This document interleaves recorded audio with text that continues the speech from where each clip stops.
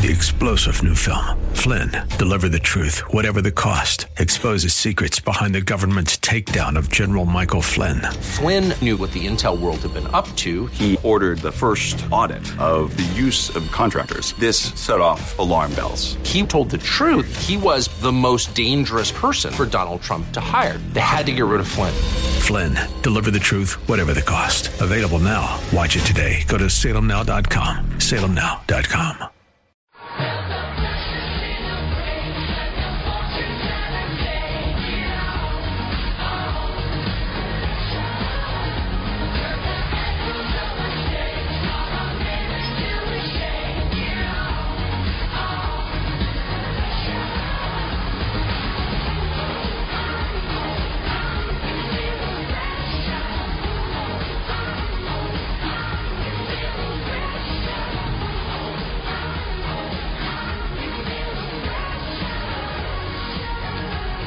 Welcome in, Rob Black and your money. I'm Rob Black. Drop me an email today, rob@robblack.com. Find me on Twitter, Rob Black Show, YouTube, Rob Black Show, Facebook, Cron4, Rob Black is Carowin, or Rob Black, or my fan page is I Hate Rob Black, which doesn't make a lot of sense.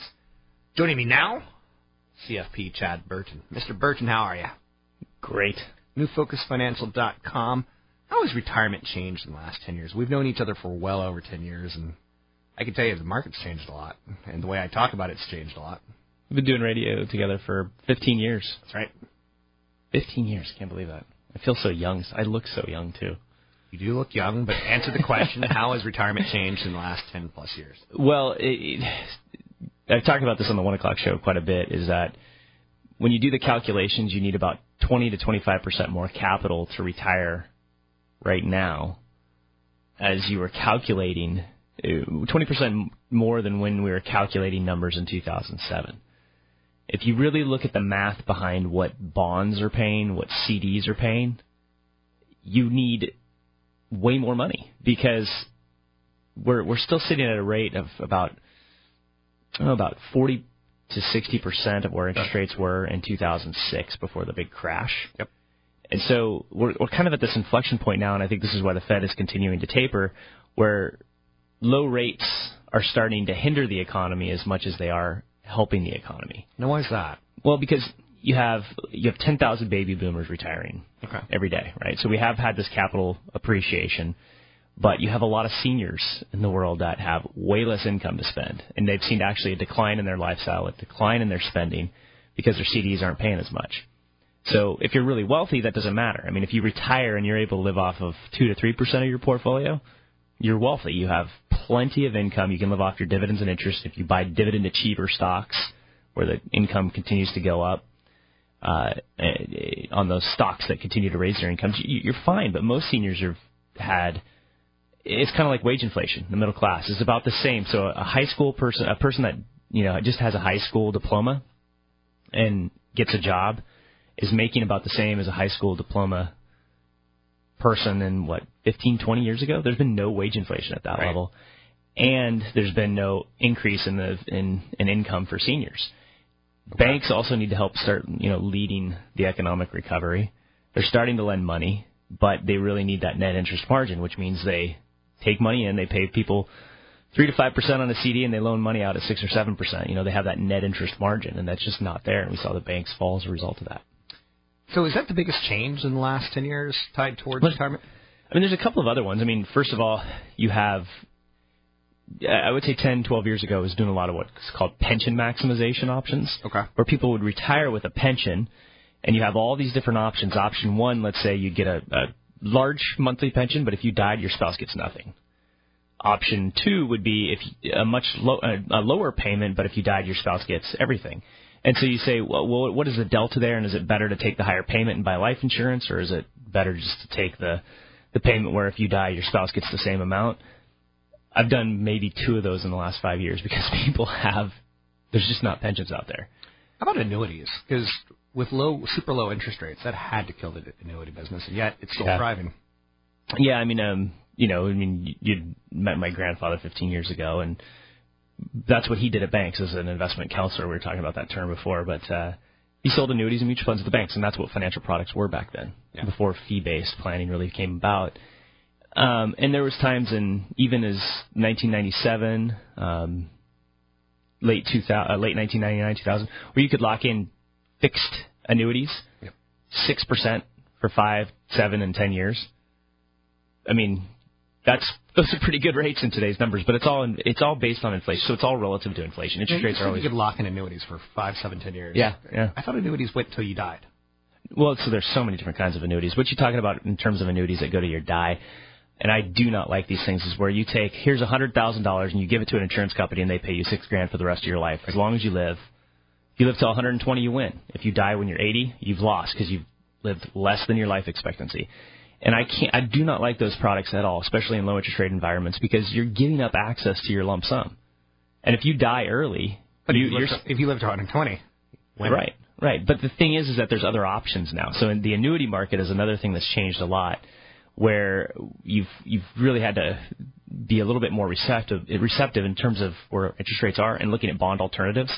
Because there's annuities out there now where you can get lifetime income, guaranteed lifetime income, where it's as long as you live, no matter what, but you don't lose access to your lump sum. And there's only about 2 or 3 that I've ever seen that I've liked out there. To talk about this and or more with CFP Chad Burton, you can find him at newfocusfinancial.com. That's newfocusfinancial.com. He also does the show here on KDOW every Monday through Friday from 1 to 2, New Focus on Wealth. Anything that you want to tell me about that? No, I mean, is it a fun show? Yeah, if you're dealing with retirement issues, it's a really fun show. Really fun. Death, taxes, all the certainties in life, you know. We just talked about living to 120. Is it really living after 75? It depends on how healthy you are. I mean, you know, here's the people that are miserable. The healthy 80-year-old person is few and far between. I don't know. I've got one client, Beverly. She is 89 years old, ballroom dances 5 to 7 days a week. Wow. She looks like she's 65. Okay. Healthy, loving life. Does those dance cruises and stuff like that. She's really enjoying retirement. So people that are healthy and they have hobbies, those are the people that enjoy retirement. People that go from working 60 hours a week and no hobbies and then they retire and have nothing to do and their health declines. Those are the type of people that their retirement is a full-time job of scheduling their doctor's appointments. Interesting. So you have to, that's true. It's terrible. You know, and I saw my grandparents do that when they were in their 80s and had to help drive my grandfather to dialysis, 3 to 5 days a week. And it's just not fun.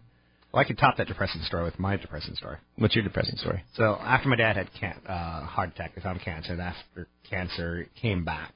And then I got to take my dad to radiation and chemo. Ugh.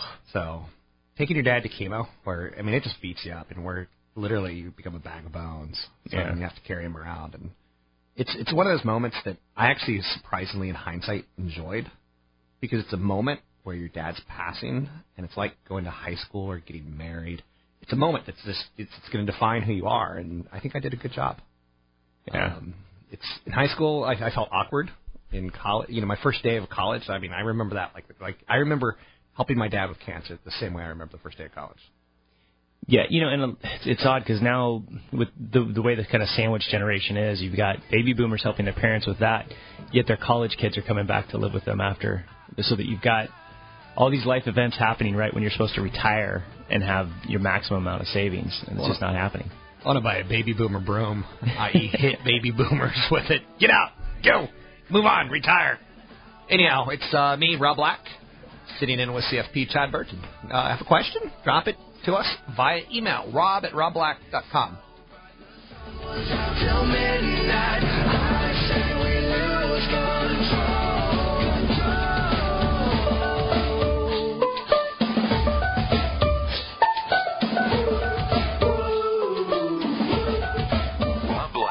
Financial interest in the success of New Focus Financial. AM 1220.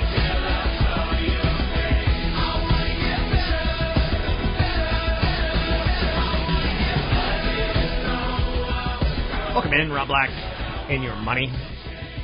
Talking all things financial. Money, investing, and more. There's been a big change in investor sentiment this year, 2014. risk seems to be priced at a premium now. Like, people are respecting that, and they're kind of fearing it. So the hyper-growth stocks are the ones that seem to have the softest underbelly.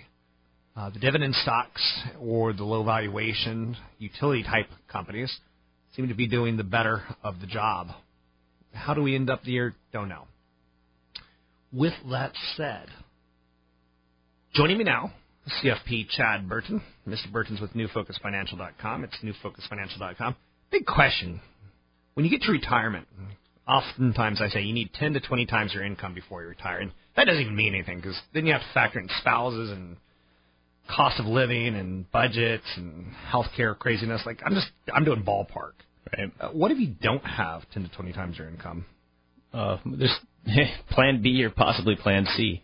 Plan B. Yeah, I mean, so yeah, Plan B. So to give you an example, and somebody Plan C is a gun, right? That's back to Plan B. Bullets. Plan B. Plan B. So it's somebody that wanted to retire, and I had to sit down with them and say, you just don't have enough. And they had been with well-known investment advisor group for years, but it was a kind of a commission-based relationship. They even had them do an in-service rollover into loaded funds, just a lot of garbage. And they always talked in words that the person couldn't understand. They wanted to know, can I retire or can I not? Don't blow smoke, just let me know. In this case, they couldn't, but I said, you really can't retire now. And they said, well, I can't work this job anymore. I hate it. Okay. I hate the people. There's no interaction. I say 2 words all day long to the office people that I'm working with, and it just, 25 years, it's done. It's over. They needed to move on. So we went from a scenario where I was showing this person that you're going to be out of money by the time you're 80 years old. Yep. Retiring at 65, you're going to be out of money by the time you're 80 because of inflation and healthcare costs that you weren't calculating in, because of taxes. When you withdraw money from your 401k, you've got to pay taxes. All that stuff was not being figured in. So luckily, house, they only owed about $70,000 on it. So we did. I had her talk to a reverse mortgage person, get that paid off, and then said, "Look, you're going to have to do a part-time job for 5 years." And age 65. That must be a pretty humble conversation. But that was actually in her mind, it was actually okay. Okay. Because we only needed to create, like $12,000 of income a year to be able to make it so that her funds would last. Okay. By paying off the mortgage with a reverse mortgage, $1,000 a month for 5 years, which is a part-time job, right? Right. It was able to make the money last. So we did that, and we put off Social Security till age 70. So those combination of things, a reverse mortgage, a part-time job for 5 years, and putting off Social Security till age 70, where it's a huge return on your money, it's gonna work now. I mean, it's not ideal in anybody's mind that you have to go back to work at age 65, but she's actually going to enjoy it because she's got a spot where she thinks she can go, where she likes the people. There's that interaction, so it's kind of a phase into retirement. That's happening a lot because a lot of people can't afford to retire at 65, and so they're going to have to phase into retirement. Your whole concept of pick up a part-time job, it's just cash coming in, cash coming out. It also stops you from having cash going out. If you're working, you're not spending. Yeah, what you spend and your returns on your money in the first 5 to 10 years of retirement is huge. Okay. Because if you think about it, that's why sometimes when I show people, if you work 1 or 2 years longer, yep, your money will last 5 to 7 years longer in retirement because you have 2 more years that you're feeding a portfolio that's growing at compound numbers. Right. You're putting off Social Security, that between the age of 66 and 70 is growing. Your benefit, if you put it off, is growing at about 8%. So there's all these combination of numbers. Instead of draining your portfolio a lot in the early years, you're feeding it in those last couple of years. So little subtle changes can make a huge difference, but you just have to be aware of them rather than retire and then go get a plan, and then somebody tells you you shouldn't have retired. That's painful. The thing also I like about your part-time idea, or even volunteering, is you're staying social. Yeah. And, you're out there, you're not watching TV. I think I saw my mom lose a lot of her health when my father passed, and she was always a career wife. Mm-hmm. She didn't have friends. I mean, she had him to cook for. She had the kids to cook for. She had, her whole social network was her family. Mm-hmm. And then once that started falling apart, she went down because she turned to the TV. People don't know how to enjoy themselves. On the other end of the spectrum, I've got some clients that I'm meeting with later today. Yeah. They could retire right now if they wanted to. at 57 years old. They've had a couple of different franchises, and they want to talk about buying 4 more stores. Love it. Where they're already, the wife's not having fun. She's working 40, 60 hours a week in these places. And there's really no end sight, and I'm just going to ask them why. Why do you want to do it? You have plenty of wealth. What do you want your life to be like? Because you could be worth a heck of a lot more, but what are you going to do with that wealth if you don't? Grandkids. You're not enjoying it. Yeah, I mean, is leaving a legacy more important than your retirement happiness? If so, then let's do that. If not, let's change what you're doing. That's CFP Chad Burton. You can find him at newfocusfinancial.com. That's newfocusfinancial.com.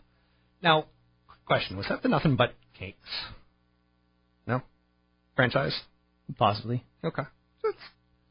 I see a lot of people who have franchises in the community on a regular basis working their heinies off on a Friday night. It's interesting. I don't think I would go the way of a franchise.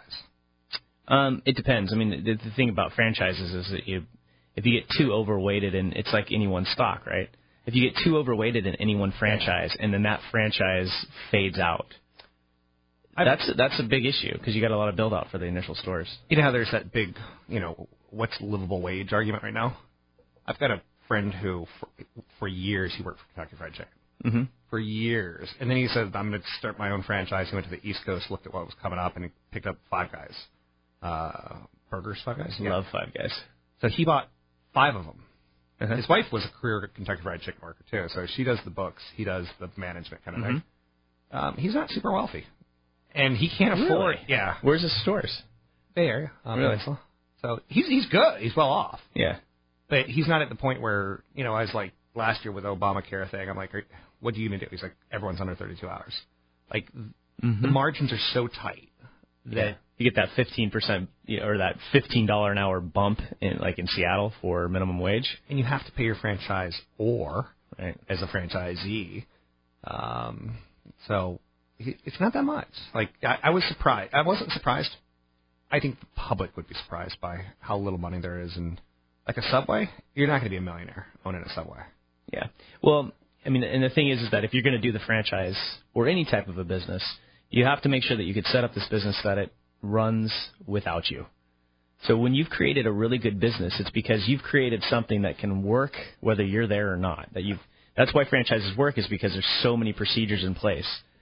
And Papa Murphy's is a company that just went public. Oh, did it? So yeah, one of my neighbors is quality control for Papa Murphy's, and so it's like he goes around and makes sure every store is running exactly how they're supposed to run. Yeah. Okay. You ever done Papa Murphy's? No. The take and bake? Yeah, I know about it. Mm-hmm. Is it?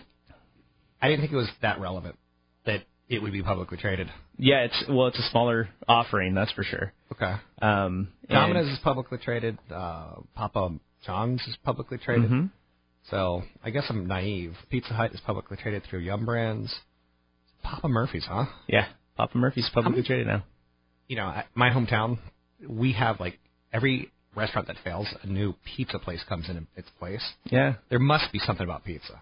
Well, it's kind of like in the Northwest, you have still that normal failure rate on restaurants. What is it? Something like 90% of restaurants fail in the first 2 years. And then 90% fail in the next 5. Right. And if you've opened a brew pub in the Northwest, you have not failed. Essentially, almost every single one has been alive and thriving in the Northwest. So it kind of bucks the trend for the restaurants. We've got a place here in Santa Rosa called Russian River. Mm-hmm. They come out with a beer called Pliny the Younger once a year or twice a year. Yeah.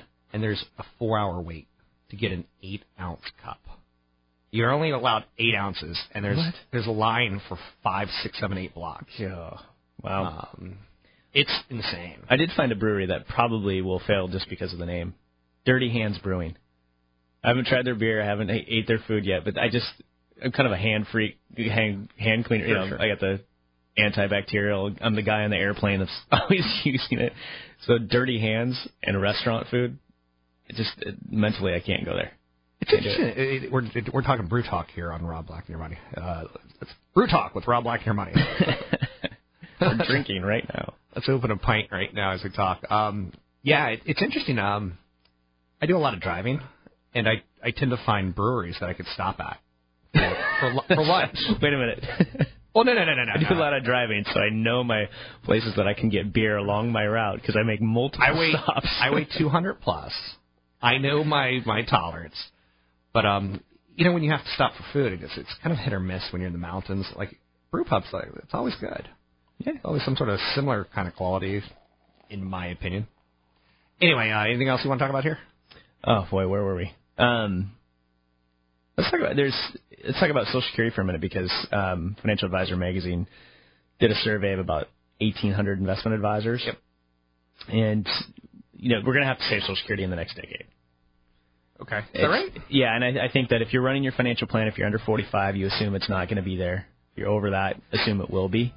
But if you're ultra wealthy, it's probably going to go away for you in the form of taxes, surcharges, whatever. That's what most think, that the penalty for having success is going to come in the form of Social Security taxes. I'm with you on that. That's CFP Chad Burton. You can find him at newfocusfinancial.com. That's newfocusfinancial.com.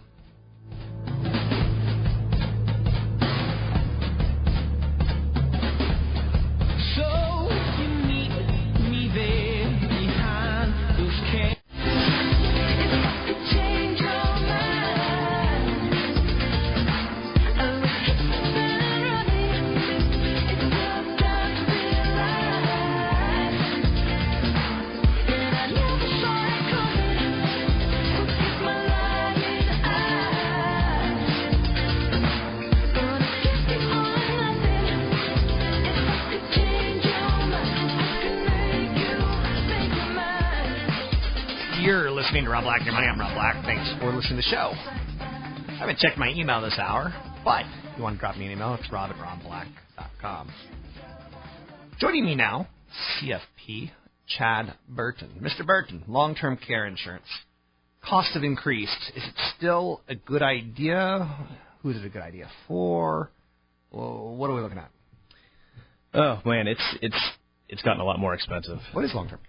Long-term care is if you become incapacitated, where you need help with dressing, bathing, continence, transferring, basically when you need help to do the basic activities of daily living when you're older, there's really not a lot of help from Medicare.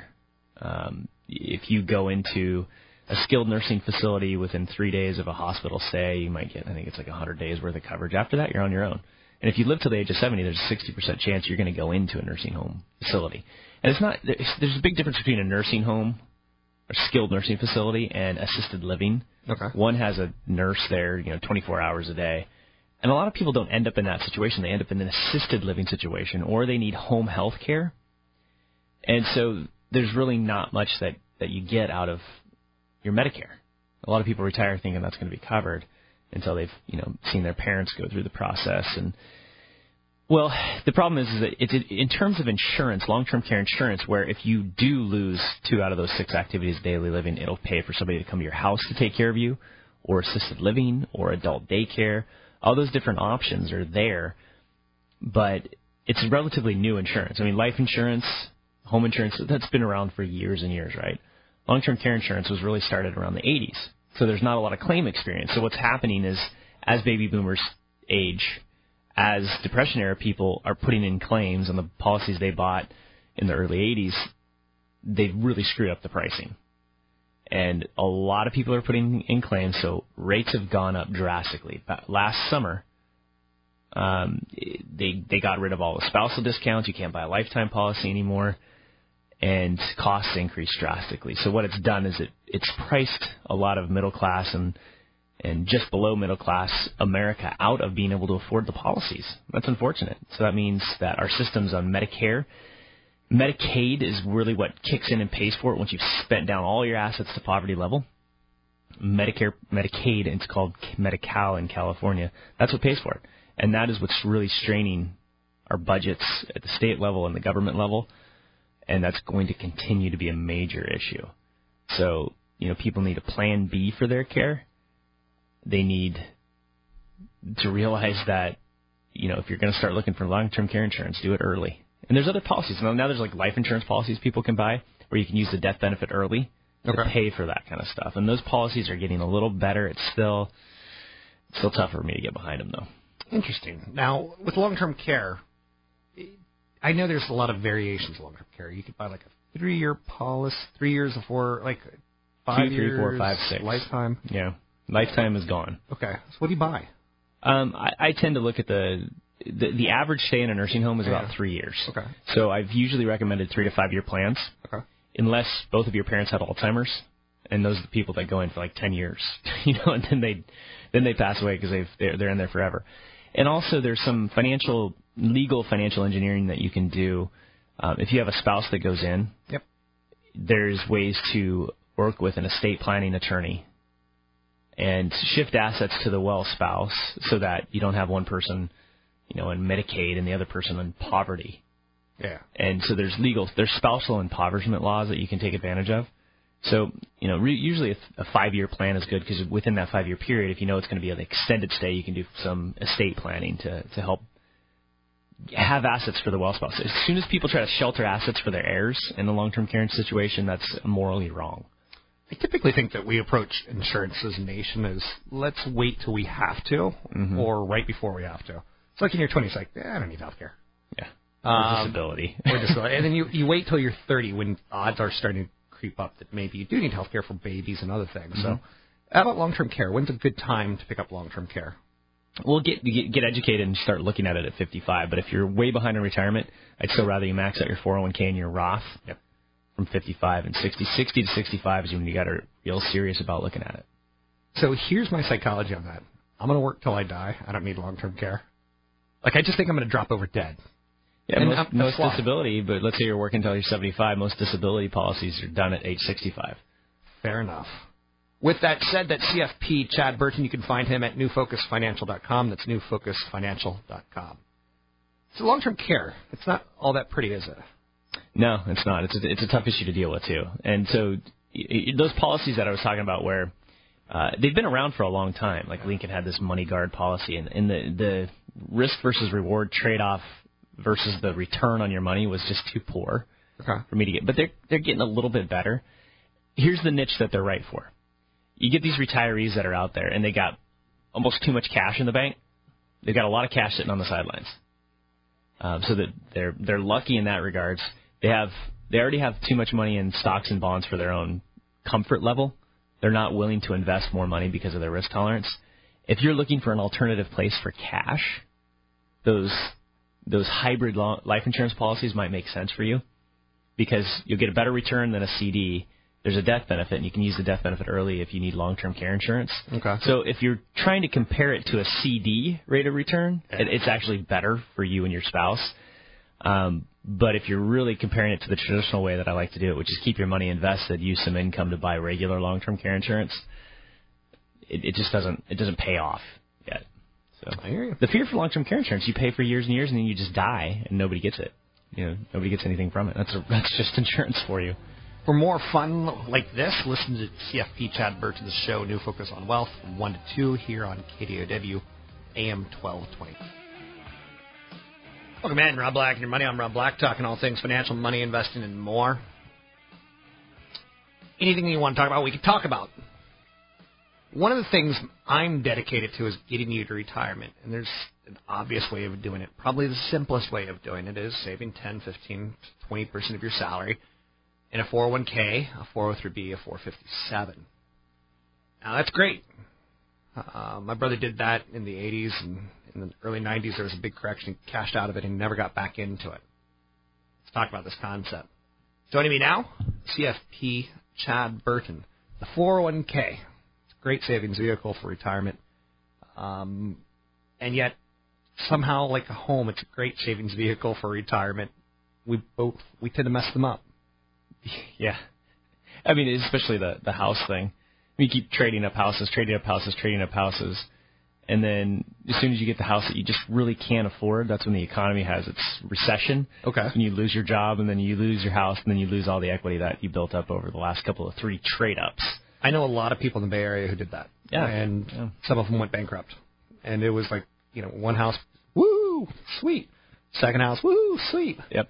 And then that economy tanked on them in a foreclosure on top of bankruptcy. Well, yeah, and I know somebody that had he's a business owner, actually worth quite a bit, but all of the assets were in the business or the retirement, and that housing correction came right when a divorce came, so liquid assets just weren't there, and the struggle to be able to get into that, home purchase can even be there for even somebody that on paper is worth a lot of money.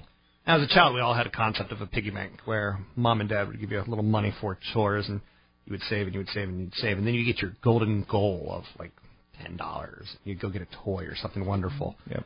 401k it's a piggy bank for age 60 to 100, and yet more and more Americans are tapping it early to make ends meet. What are your thoughts? Well, people were using their homes as a piggy bank in 2006 and 2007. Really, pretty much, I guess, until, 2002? Real estate boom happened right after the end of the tech correction, so home equity lines were given to anybody that could fog a mirror.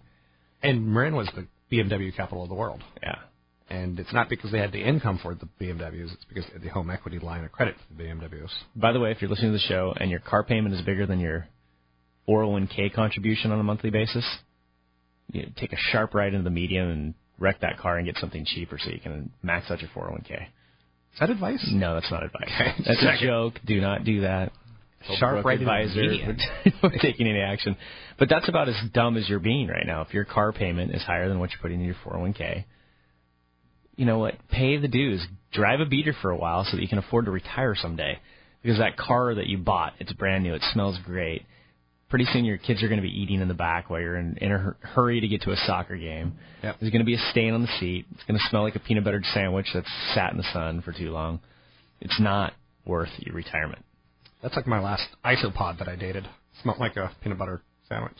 You dated an isopod? Yeah, the creature lives deep in the ocean. It's kind of a combination between a shrimp and a crab. Anyway, they're very attractive. They're very attractive, and it's a status symbol. So when you're dating, you're supposed to stay away from the crabs. Sorry. So the 401k. You set it up, Rob, not me. Tapping the 401k. You get a 10% penalty if you do it early. Yeah, and you also pay for taxable income. So taking $10 is like really taking like $15. Right, and people are taking loans left and right too in the 401ks. And if if you're buying your first home, you can take a loan against your 401k up to half of the amount or $50,000 to buy your first home and pay it off over 15 years. Very few people stay at the same job for 15 years. So as soon as you leave the job, the loan is due in full. And if you don't pay it back, there's taxes plus a 10% penalty on the amount that you didn't pay back. So it really traps people into a large tax bill. And also, over those 10, 15 years, the market goes up. Yeah, and you're paying yourself interest back on your money, but you could be losing a lot of opportunity costs in terms of having that money out of the market. Especially the last 5 years, you would have lost. That would have cost you basically 100% in interest on your money that it would have not been in the market. With that said, anything else that you want to add about tapping into your 401k as a piggy bank? Well, no, it's just it usually ends up being a mistake for most people. So keep your retirement. The average balance for a 55-year-old is something like $65,000 right now, and then those people are still, like 20% of those people are borrowing or withdrawing early from their 401k. We have an epidemic of people that will be working until the day they die. I'm pretty sure it's a systemic epidemic. Systemic epidemic? With that said, that's CFP Chad Burton. You can find him at newfocusfinancial.com. That's newfocusfinancial.com. Yeah, systemic epidemic. It's a widespread problem. I don't know. What you got for me? We were talking about long-term care last segment a bit. Yep.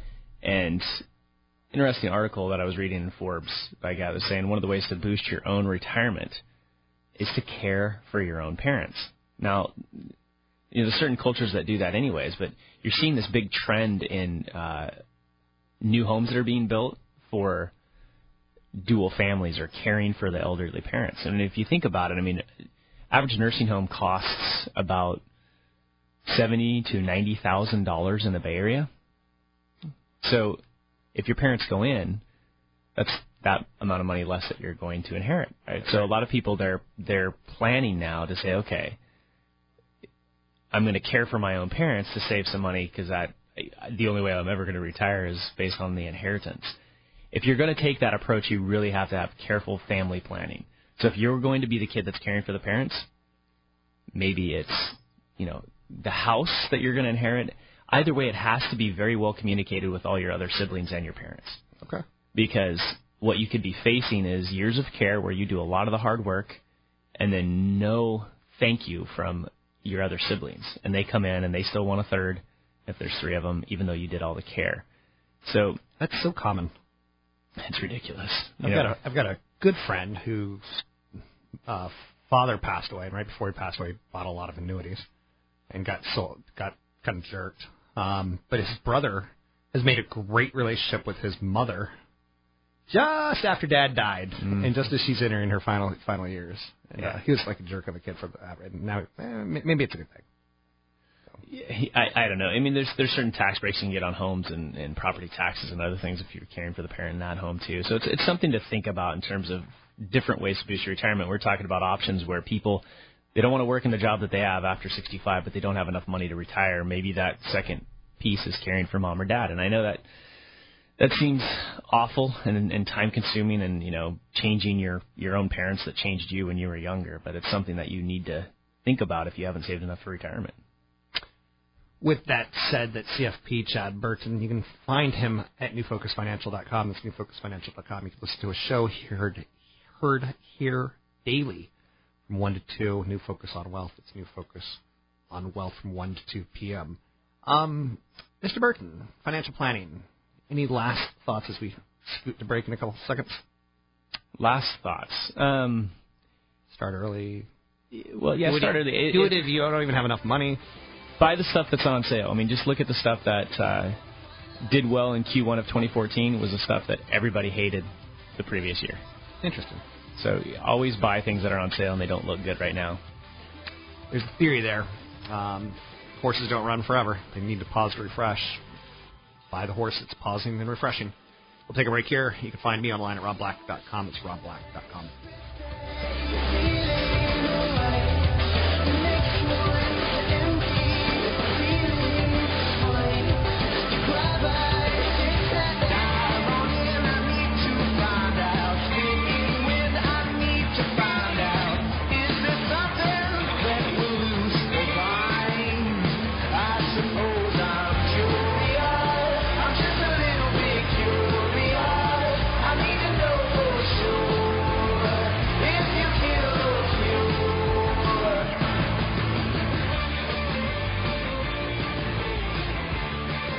Welcome back in, Rob Black and Your Money. You can find me on Twitter, Rob Black Show, YouTube, Rob Black Show. Joining me now, CFP Chad Burton. Chad Burton, talking all things financial with me. Chad, taking care of your elderly parents, it's a financial burden. It's kind of socially a burden. Like, if we weren't on radio right now and we were having a conversation, I'd be like, the last thing in the world I want to do is really take care of my mom. Yep. Like, I don't want to see her like that. Like, mentally, it messes me up. Time-wise, it messes me up. Coastally, it messes me up. What do we need to know about financially taking care of, as well as physically taking care of our elderly parents? Well, and even my own mom, I saw her take care of, my grandparents. Really, one after another had major health issues. And it was kind of a full-time second job for her for 5 to 6 years, really, between grandfather's dialysis and then grandma eventually going into memory care. Even though she was in an assisted living facility, there's still a lot of stuff in terms of coordinating doctor's appointments, getting the ancillary health products that the nursing home doesn't get. And her own health deteriorated. She wasn't going to the gym, 3 to 5 days a week like she was before. Right. And so you pay for it emotionally and physically a lot of times. But at the same time, if you're the person that didn't save early enough and you're way behind on retirement, like we said before, maybe caring for your parents and being compensated for that and communicating with your other siblings what you're doing and why you're being compensated for that is your second job in retirement. It may be your only choice. Is there any way to be financially compensated? Are there tax breaks? Anything available for people who take care of parents? There's some tax issues that you might want to be aware of if you're caring for your parents in their home to keep the property tax base and other items like that. But you still need to be very clear and have the estate planning done beforehand. If you think that you're going to be inheriting the house because you're caring for mom and dad there, or you should be compensated in other ways, you better make sure that planning is done while mom and dad are of right mind. Because as soon as you try to get the estate plan done and changed after mom or dad is already in a memory care, and then the other siblings, people change. When mom and dad die, when the wealthy uncle, wealthy aunt dies, people change, and it's usually not for the best. I agree with that. They're going to go after you. And the change is very, very slow when the people are relatively healthy or can take care of themselves, but the change becomes progressively faster if they're bedridden or in a hospital or, forced to stay somewhere where they want to leave. Yeah.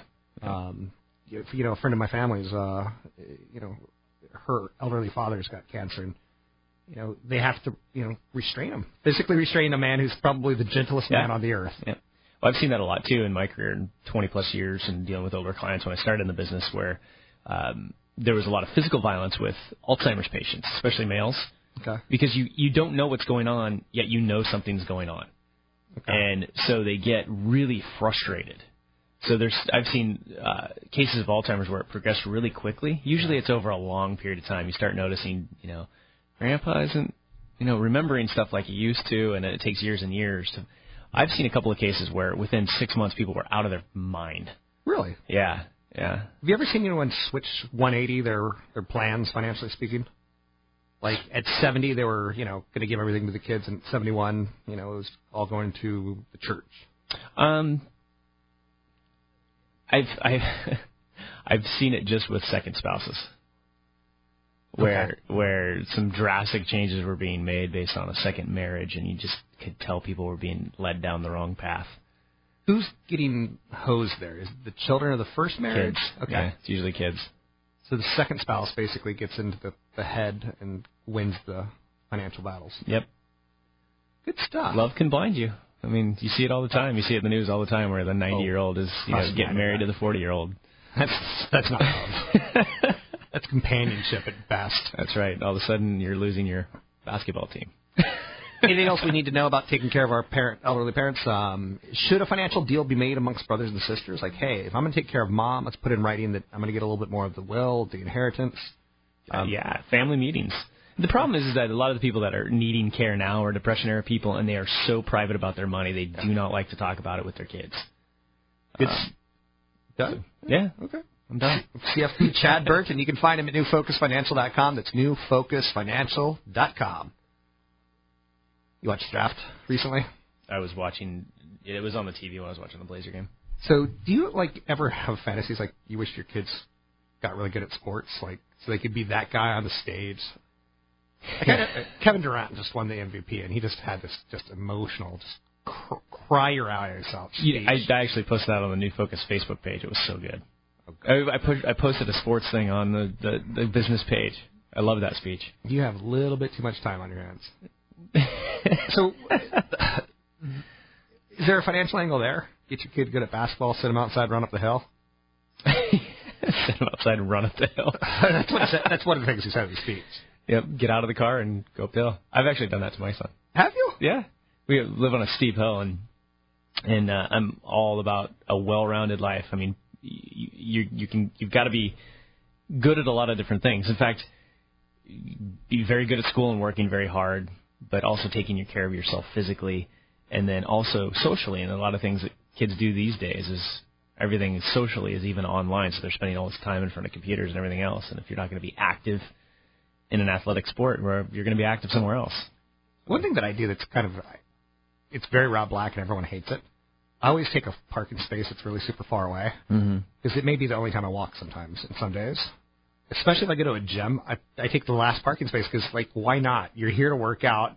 Why wait for a closer space? Why stalk someone in the parking lot? Is that your warm-up? You should lunge all the way from your car to the front door of the gym with your hands on your hips and just or the record. Perfect lunges all the way to the door. I'm one of the worst dancers you'll ever see in your life. I can believe that. Okay. Lunging, I don't look good at lunging. Can you lunge? I can lunge, but I look really socially awkward doing it. There's something at the gym that's you get on a ladder. It's Jacob's ladder. Is that what it's called? It's you put your feet in a little thing, your hands, and you kind of you're not really moving, but you're moving your arms and legs. And you're simulating climbing. I tried doing that because one of my tricks at the gym is I'll do cardio and then I'll look at the best looking person in the gym, see what they're doing. I'll do that. Like, if that person's got a really good hiney or that person's got really good arms, like, I'll copy them. So trying to do Jacob's Ladder, I suppose. I am never going to be on, like, a treadmill in front of you at the gym. Why? Because you're going to be looking at my hiney. All the time. It's just going to creep me out. That would creep me out. Especially when I'm on my phone taking some pictures. But I can't do Jacob's Ladder. Like, I got on it and I... Did you fall off? No, and I moved, but I felt like clunky, like... Like you were making those sounds, too. Probably was. I don't know. I got no rhythm. That's for darn sure. Anyway, you can find Chad at newfocusfinancial.com. That's newfocusfinancial.com. I'm Rob Black, talking all things financial, money, investing, and more.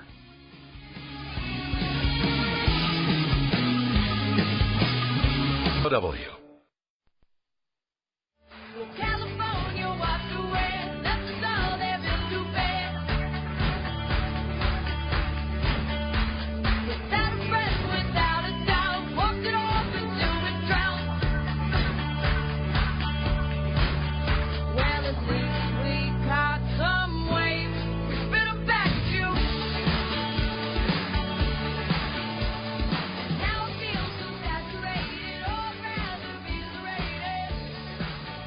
Welcome back in.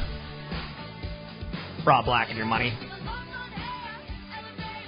It took me many, many years to come up with the phrase, you work from age 20 to 60, live off what you have as a nest egg from age 60 to 100. Give or take in there. But that's basically the concept. So it's pretty easy to see what your lifetime earnings are going to be. If you're making $100,000 a year, times it by 40, $4 million lifetime earnings. So factor that in for inflation, and you're not going to have $4 million in retirement, because you also had costs in retirement. And you also had costs while you were working. So you got to make the pennies work. I know it's not fun. I know it's not sexy, but you got to make the pennies work. Joining me now, CFP Chad Burton. Mr. Burton, dividend-paying stocks have kind of been a rage. It's kind of been kind of a golden era of dividend-paying stocks. What's that all about? Well, there's so many different kinds of dividend-paying stocks. I like the dividend achievers, which have a dividend but have a historical, increase to those dividends, usually 10% on average per year. That's not every year, but on average, if you do the average rate of dividend increases, it's 10%. So the problem that I see is that we have gone from more of the go-go growth companies to a value push, at least over the last quarter or so. Sure. And it's going into some of the places that I think are a bit overvalued anyways. I mean, if you look at the PE ratios on consumer staple stocks, for example, right now, it's kind of at the higher average. If you look at the 10-year average of PE ratios in that sector, it's at the higher end. And people kind of do this, short-term defensive stance on their portfolio instead of really digging in and looking at the companies or the sectors. And so, there's a difference between a high dividend yielding stock and a good stock that happens to pay an increasing dividend. Okay. So the dividend achievers, the aristocrat is another term for it, dividend aristocrat. So there's a lot of good funds out there that really for retirement should be about a 20% core piece of an overall portfolio is dividend achiever stocks. Not high dividend stocks, but dividend achievers. Dividend achievers, to me, means that they've been paying their dividends on a regular basis. They haven't cut their dividend. They've increased their dividend. In a good economy and a bad economy, through World War I, through World War II, through Nagasaki, through Hiroshima, through any sort of event the market could throw at it, right? It's done its job. 2009, the company increased the dividend. There you go. After recession. Because it's got good free cash flow despite what the share price is doing. There you go. So how do we find a good list of dividend achievers? Do we go to, was it Zacks where you could do screens? Our screens are done on a Bloomberg terminal now, so that's $1,000 a month expense that most investors don't want.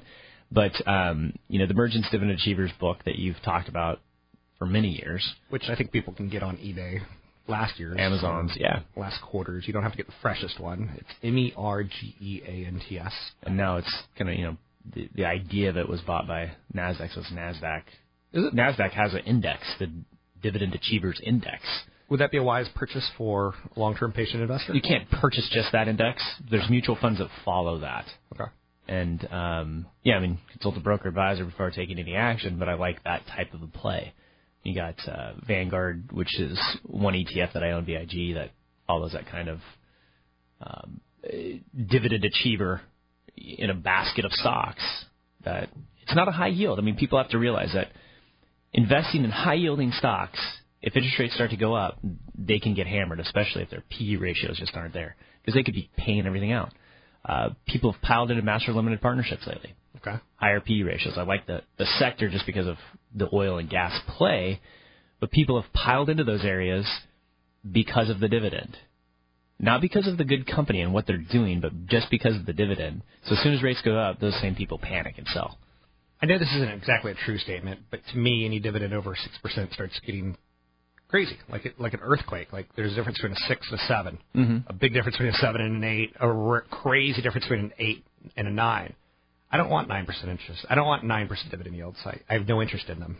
I bet if we did a search on emails from listeners that we've had on like Anale and some of those other high flyers that we warn people about, and they argue with us 4 or 5 different emails down the road, and then we never hear from them again, right? Once they do see that big correction. I do wonder what happens to people that we never hear from again.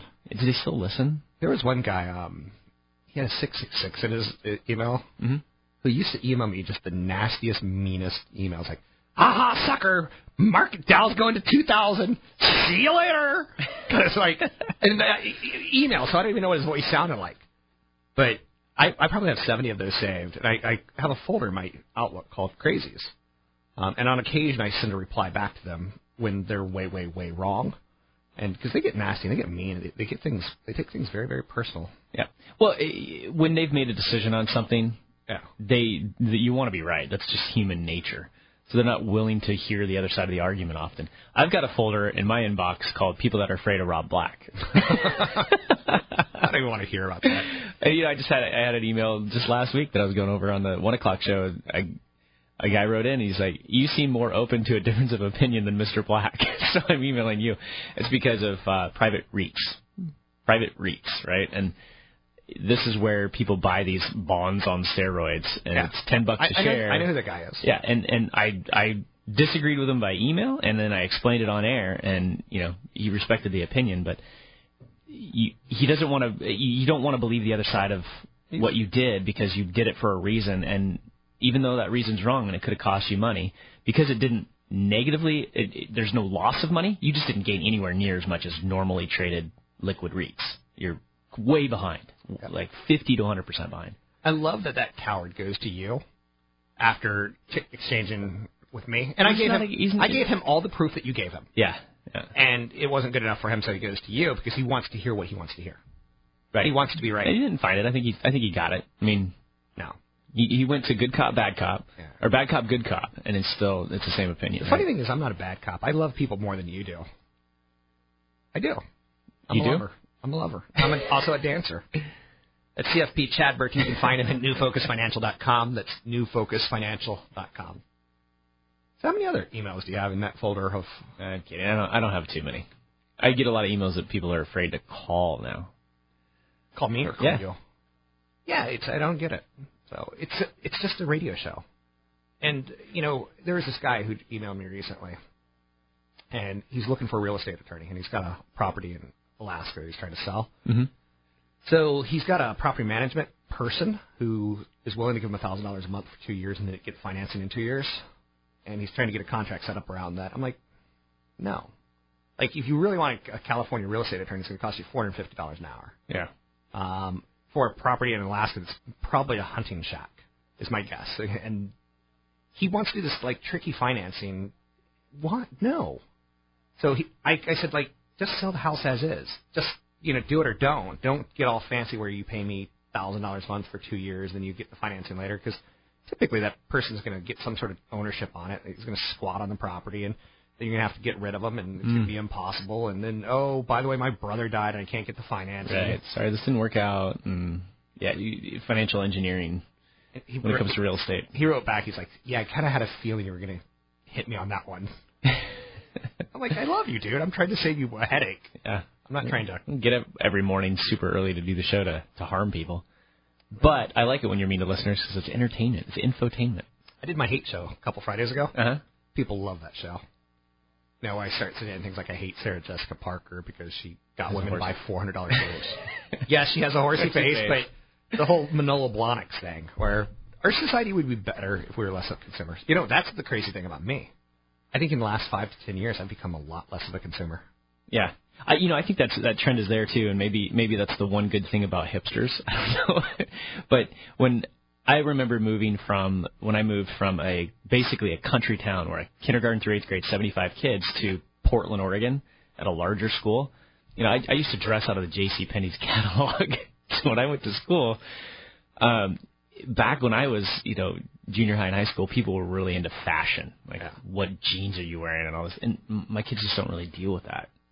We shop at Target, shop at Walmart to get a shirt. Who cares? I don't think kids care about that as much these days. What's interesting is there's a trend in shopping now. It's not back to school. It's the month after school starts, and there's not a catchy phrase for it yet. But kids don't want to buy the wrong stuff. So they see what everyone else is wearing, so they get the right backpack, they get the right jeans, they're smarter about it. Mm-hmm. They're not predicting fashion, they're following fashion. And I think that's kind of an interesting angle because, as financial people, we live or die by trends. And I would never invest in teen fashion, ever. Really? It's just, it ebbs and flows. It's just, one or two really, really good years, and then they could just flop if they get it wrong. Yeah, do you remember the name Delia's? No. Super hot fashion for 2 years. What about Z Cavaricci's? Remember those back in the... Hot Topic. Hot Topic still. They're still around. Trendy. Yeah.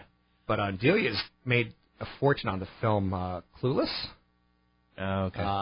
Alicia Silverstone or Silverstone, something like that. Yeah. So she wore some of their clothes and their dresses. They had 2 sizes dresses, 0 and 1. That's awesome. Back to school shopping too is such a teachable moment for kids. Really? If you actually give them the cash, in their hand and say you have this amount of money that you can spend, and have them do the transactions, they can actually it's a one tangible time where you can give them cash and make them do the exchange, see how far it goes, okay, and understand what it costs you to be a parent. You're a good dad. It's a good teachable moment. He's a good dad. Listen to Good Dad Show today from 1 to 2 on New Focus Financial. It's like that Saturday Night Live skit on the radio. Yeah, that's a nice. That's real nice. Nice sweater. It's the Good Dad Show. Anyway, it's Chad Burton. You can find him at newfocusfinancial.com. That's newfocusfinancial.com.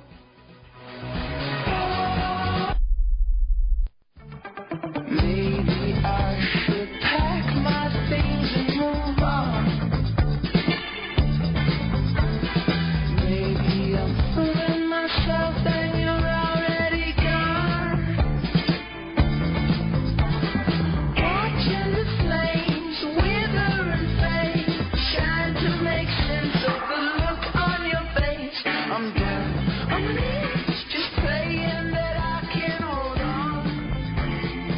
Welcome back in. Rob Black and Your Money. I'm Rob Black, talking all things financial, money, investing, and more. Joining me now, CFP Chad Burton. 3 big questions. Market cycle, tax bills, and fixed costs.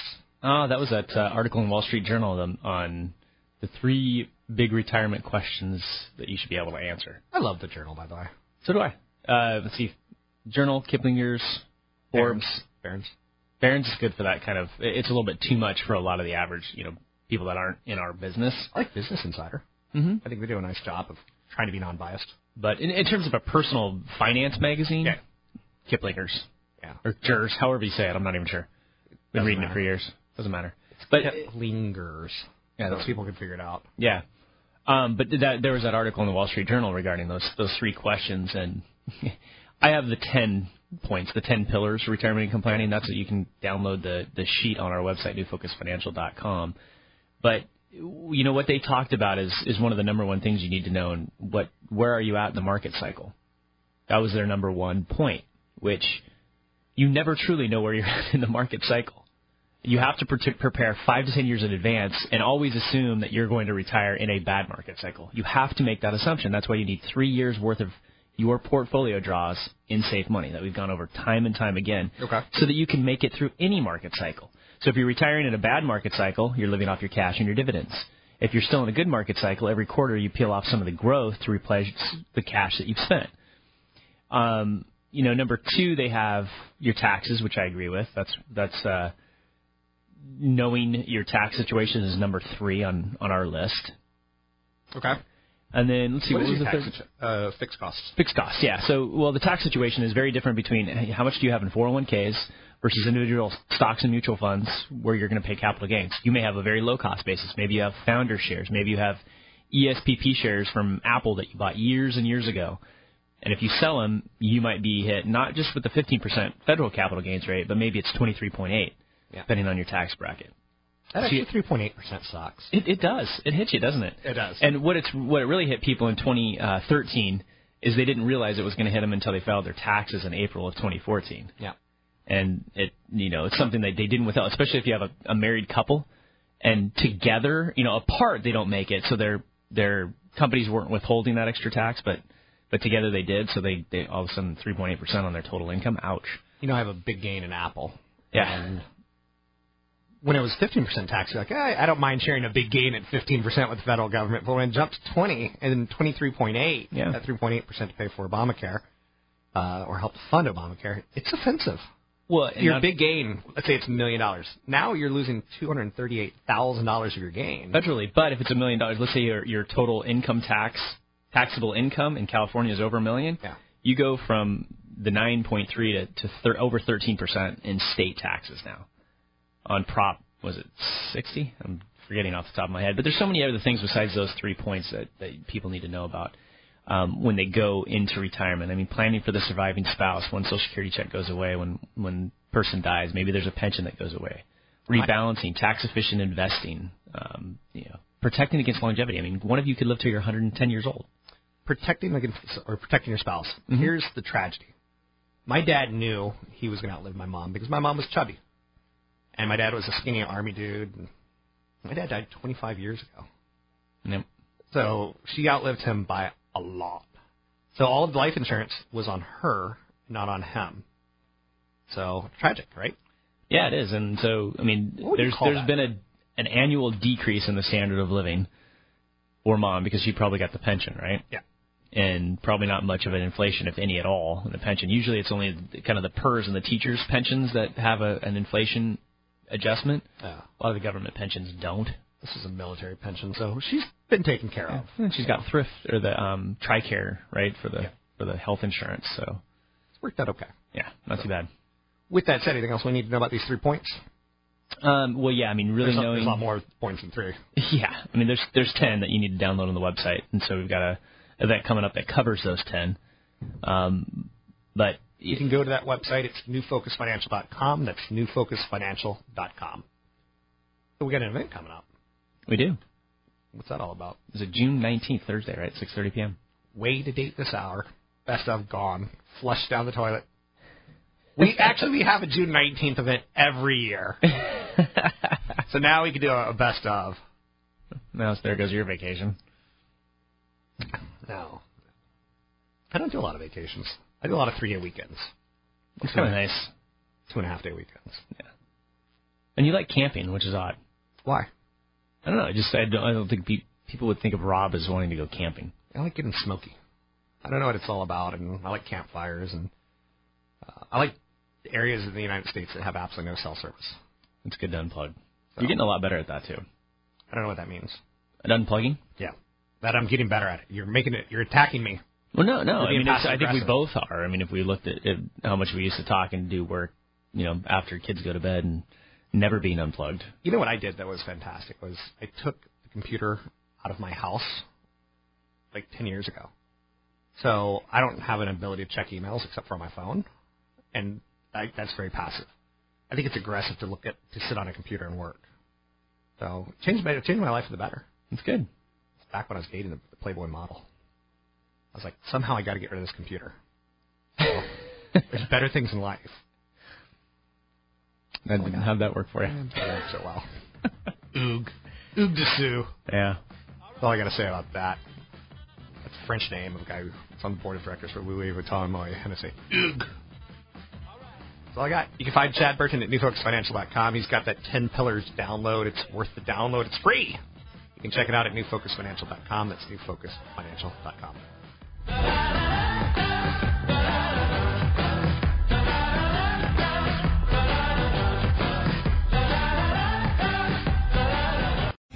3-star general Michael J. Flynn, head of the Pentagon Intelligence Agency, knew all the government's dirty secrets. He was one of the most respected generals in the military. Flynn knew what the intel world had been up to. He understood its funding. He ordered the first audit of the use of contractors. This set off alarm bells. The explosive new documentary, Flynn, Deliver the Truth, Whatever the Cost, uncovers the facts behind this scandal. Flynn told the truth. He was the most dangerous person for Donald Trump to hire. I find out the worst enemy that I'm going to face in my life is right here in America. They took my assessment and they wanted me to change it. And I was like, I'm not changing it. They had to get rid of Flynn. With in-depth interviews, archival footage, and never-before-seen personal records of the man behind the headlines. I just felt like I was drowning. Flynn, Deliver the Truth, Whatever the Cost. Available now. Watch it today. Go to salemnow.com. salemnow.com.